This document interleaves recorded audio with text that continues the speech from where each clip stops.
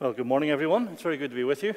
The only good thing about being a Bible teacher these days is that for the next 20 minutes I don't have to wear a mask. It's particularly lovely to have the McKillen family with us this morning. And as a church, we stand with Shirley as she mourns the death of her father. Daniel chapter 3 tells the story from ancient Babylon about a golden idol and a fiery furnace. So at first sight, it might seem culturally remote. But in fact, it is astonishingly modern. It explains so much about the world we live in today. We're going to divide the story up into three sections. In verses 1 to 7, we'll see how the world gets us to conform. In verses 8 through 23, we'll learn why people become so enraged with Christians. And in verses 24 to 30, we'll see where we encounter real authority. So let's get underway by reading verses 1 to 7 together. King Nebuchadnezzar made an image of gold, whose height was 60 cubits and its breadth 6 cubits. He set it up on the plain of Dura in the province of Babylon. Then King Nebuchadnezzar sent to gather the satraps, the prefects, the governors, the counselors, the treasurers, the justices, the magistrates, and all the officials of the provinces to come to the dedication of the image that King Nebuchadnezzar had set up. Then the satraps, prefects, governors, counselors, treasurers, justices, and the magistrates, and all the officials of the provinces gathered for the dedication of the image that King Nebuchadnezzar had set up. And they stood before the image that Nebuchadnezzar had set up. And the herald proclaimed aloud, "You are commanded, O peoples, nations, and languages, that when you hear the sound of the horn, pipe, lyre, trigon, harp, bagpipe, and every kind of music, you are to fall down and worship the golden image that King Nebuchadnezzar has set up. And whoever does not fall down and worship shall immediately be cast into a burning fiery furnace." Therefore, as soon as all the peoples heard the sound of the horn, pipe, lyre, trigon, harp, bagpipe, and every kind of music, all the peoples, nations, and languages fell down and worshipped the golden image that King Nebuchadnezzar had set up. In the previous chapter, King Nebuchadnezzar had a dream, and the dream had been explained to him. Had been explained to him why all earthly kingdoms rise and fall. He had dreamed of a great statue in human form. Its head was made of gold, its chest of silver, its body of bronze, its legs of iron, its feet of iron and clay. It was a picture of decreasing value. And in the king's dream, a stone from heaven came crashing into the statue's feet and brought the whole thing down. The golden head represented King Nebuchadnezzar himself. But he had learned that no matter how well he governed, the civilization that he had built would eventually come crashing down. We need to apply that lesson to our own society. Western culture is perhaps on its last legs. A magnificent civilization that dominated the world for 500 years could very soon come crashing down. Because empires always rise and fall. That's the lesson of history. Coldplay wrote a song. You may have heard of Coldplay. They are the inspiration of every Christian anthem written in the past 10 years. But anyway, he wrote a song called Viva la Vida. I used to rule the world. Seas would rise when I gave the word. Now in the morning I sleep alone, sweep the streets I used to own. Now, Coldplay wrote that song about Christendom. But the great irony is that the words will come true for the West itself. Nebuchadnezzar refused to accept the insight given to him in his dream. He was determined to build, if you like, a Third Reich, a kingdom that would last for 1,000 years. And so he got his best craftsmen, many of them Jewish, to build a golden idol that stood on top of a huge plinth, probably a bit like Nelson's column in Trafalgar Square.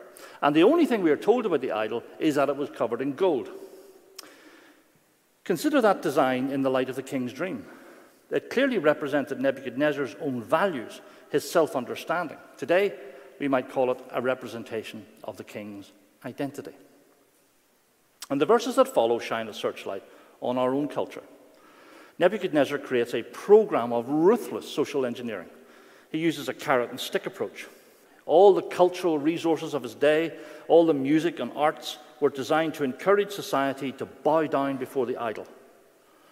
And that long list of job titles is not remotely random. It's an ordered list. The satraps, prefects, governors, advisors, treasurers, judges, magistrates, and all the other provincial officials. We're watching every office of the state bowing down in obedience. So when the music played, the empire bowed. So cultural and political power led the way in the worship of the idol. And of course, in the background, there was the big stick. The fiery furnace was a threat to any nonconformist. Last month, the BBC website and other media outlets trumpeted a period of time called Pride Month. In every school, university and workplace, in every public square in the land, the values of the LGBT movement were celebrated. The immense cultural power of the media was brought to bear to make this piece of social engineering a success. We were all encouraged to bow down before the great idol of our own culture, the thing called expressive individualism. It is the idol which tells us that we can be whatever we want to be. We aren't creatures who live according to a design plan. We are autonomous beings who can create our own identities. And when the music played, the entire political establishment bowed down. At the end of the month, our Prime Minister stood outside 10 Downing Street and recited the mantras of expressive individualism. And behind him, his residence was lit up with the rainbow colours of the LGBT flag. The music had played, and even the satraps bowed down. Nebuchadnezzar's idol of gold had been fashioned in a workshop. I'm sure some of the Jewish exiles were involved in its construction. In our world, the workshop where idols are built, that workshop's called the university. It is academia that builds the intellectual idols that dominate our cultural landscape. The ideologies of the progressive left were designed and crafted by neo-Marxist intellectuals in the second half of the 20th century. They didn't melt gold in a furnace or wield a hammer. They smoked Gaulois cigarettes while they discussed philosophy in the cafes of Paris. But make no mistake, they were building an idol. And today, we are all expected to bow down before it.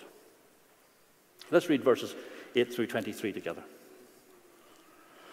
Therefore, at that time, certain Chaldeans came forward and maliciously accused the Jews. They declared to King Nebuchadnezzar, O king, live forever.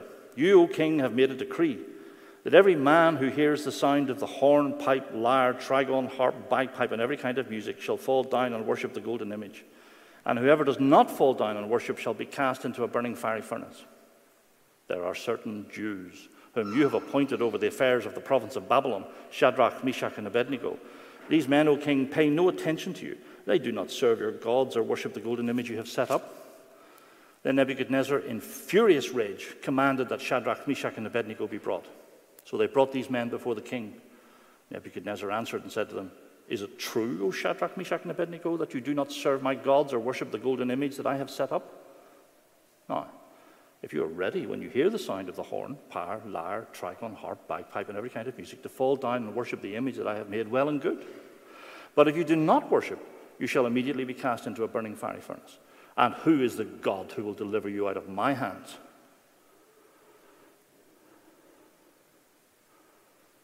Shadrach, Meshach, and Abednego answered and said to the king, O Nebuchadnezzar, we have no need to answer you in this matter.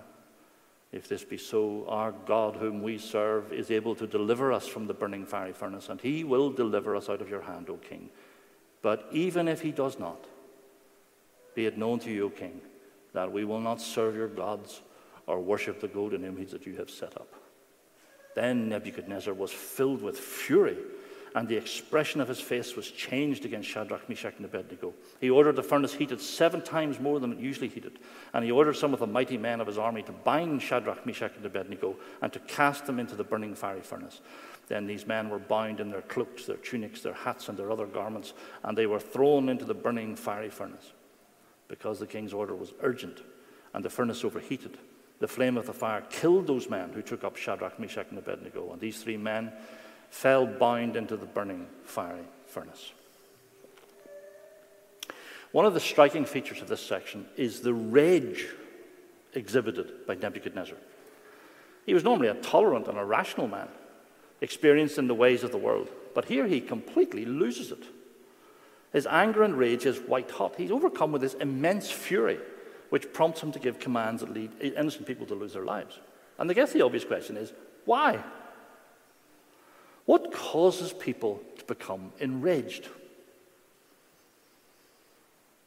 Well, the text tells us.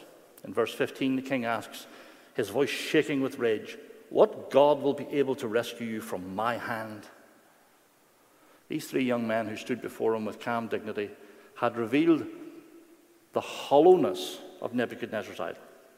If you looked inside it, there was nothing to see. It had no power. All there was behind it was the power of Nebuchadnezzar's own hand. Strip away the music and the gold, and behind it you find a little man. Have you ever wondered why Christians make this culture so angry? When we refuse to affirm a sexualized identity, when we refuse to bow down before transgender ideology, why does our action provoke such anger? It is the rage of a narcissist who has been found out. Tim Keller once brilliantly said that there are two key emotions that can help us discover the idols in our lives. When we feel rage or despair, we do so because the idols in our lives have been exposed and threatened. An Instagram influencer gives into rage and despair if a photo of her looking less than perfect gets uploaded onto social media. A politician or a church leader who secretly idolizes their own power can become enraged when someone reveals them to be ordinary, weak human beings. A man whose whole identity is bound up in the idea of being really smart can become enraged if someone shows him up to have said something mildly stupid or ignorant. We become overcome with narcissistic rage when for a moment the veil is drawn back and the hollowness, the flimsiness of our chosen identity is revealed to be false. You see, outside, Nebuchadnezzar could hear the whole empire bowing down in worship of his values, his identity. But none of that mattered because these three insignificant young men had seen that the emperor had no clothes. And their insight caused the king to go into a meltdown. Let's just pause for a second and allow me to ask you a direct question. Can you think of moments in your life where you have succumbed to feelings of irrational anger or feelings of despair? If we can find the honesty and humility to analyze these moments, we will discover the idols in our own hearts. And then we get down on our knees and ask God to crush those idols. Remember, an idol can be a good thing that has become an ultimate thing. It might be your physical appearance, your wealth, your ethnicity, or your intelligence. It might be a job title, or even your image of yourself as a mother or a father. It could even be your reputation as someone who knows the scriptures well. Just think it through right now. What has made you really angry or caused you to despair? What was the element in your makeup that was threatened? If you discover that, you've discovered the idols in your heart. And this section provides a brilliant contrast between anger and strength, between narcissistic rage and the ability to endure with quiet courage. Hananiah, Mishael, and Azariah, well, they knew all about false identities. Their very names had been changed in an attempt to give them new identities. But they knew who they really were. And so unlike the king, there was no gap between the real man and the glitzy image. It is that humble authenticity that made them so strong. You see, if there is the slightest difference between the real person and their public image, then there can be no strength of character. All you have is rage. But these three men had genuine strength. They come across, don't they, as calm, dignified, and courteous. Yes, they were standing up against this juggernaut of political power, but they never used violence. They weren't suicide bombers or insurrectionists. They even accept Nebuchadnezzar's right to rule over them. They don't even bother to plead for mercy. You know, when we tell this story to children, we concentrate on the miraculous escape at the end. And so we sometimes give the impression that these young men never suffered.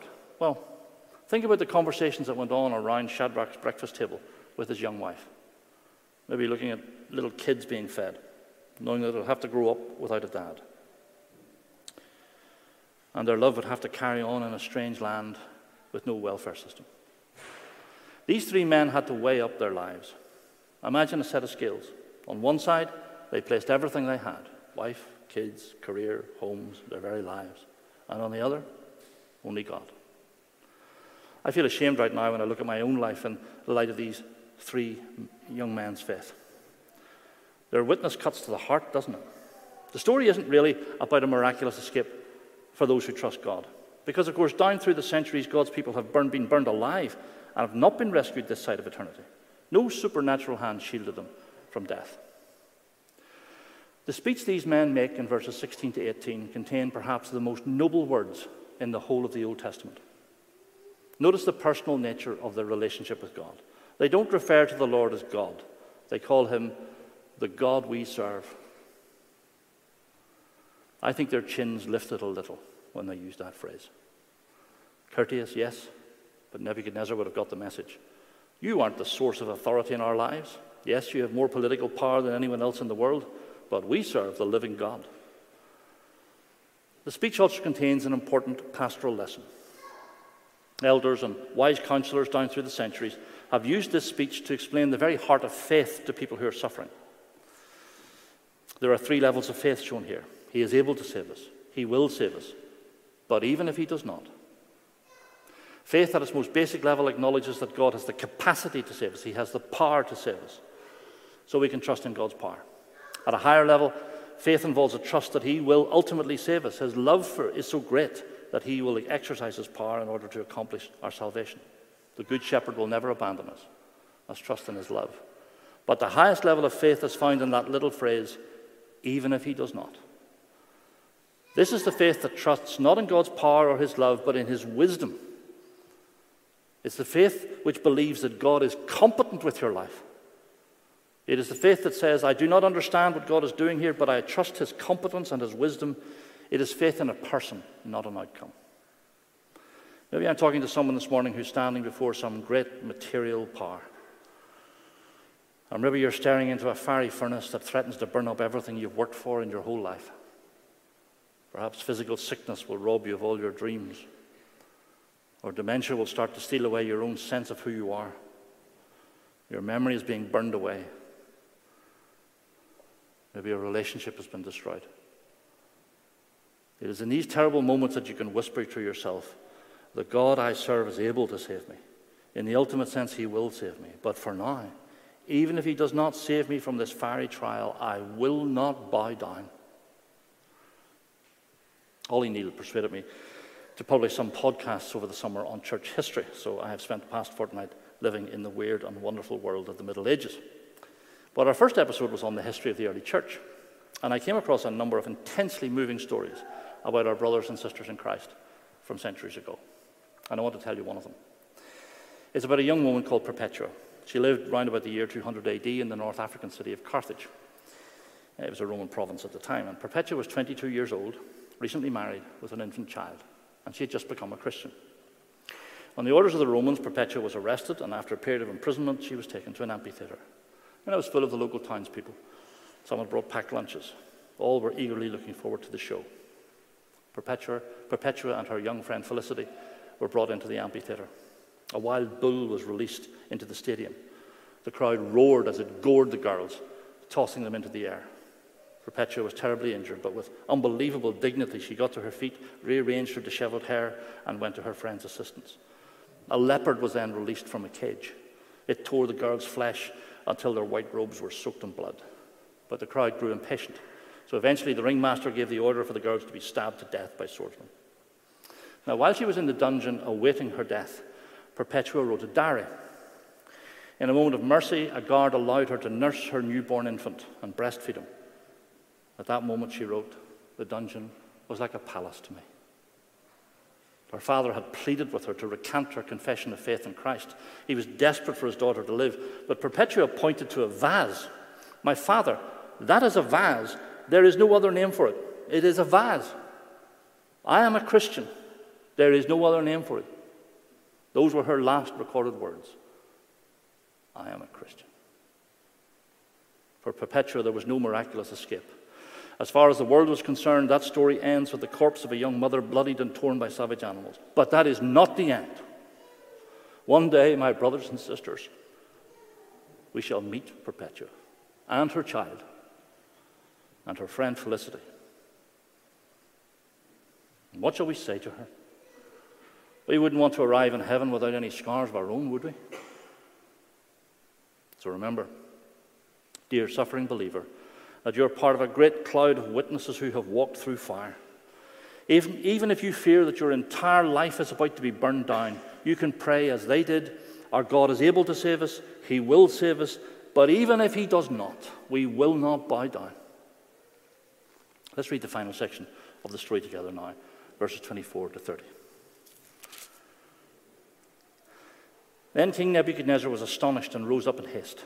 He declared to his counselors, "Did we not cast 3 men bound into the fire?" They answered and said to the king, "True, O king." He answered and said, "But I see 4 men unbound, walking in the midst of the fire, and they are not hurt, and the appearance of the 4th is like a son of the gods." Then Nebuchadnezzar came near to the door of the burning fiery furnace. He declared, "Shadrach, Meshach, and Abednego, servants of the Most High God, come out and come here." Then Shadrach, Meshach, and Abednego came out from the fire.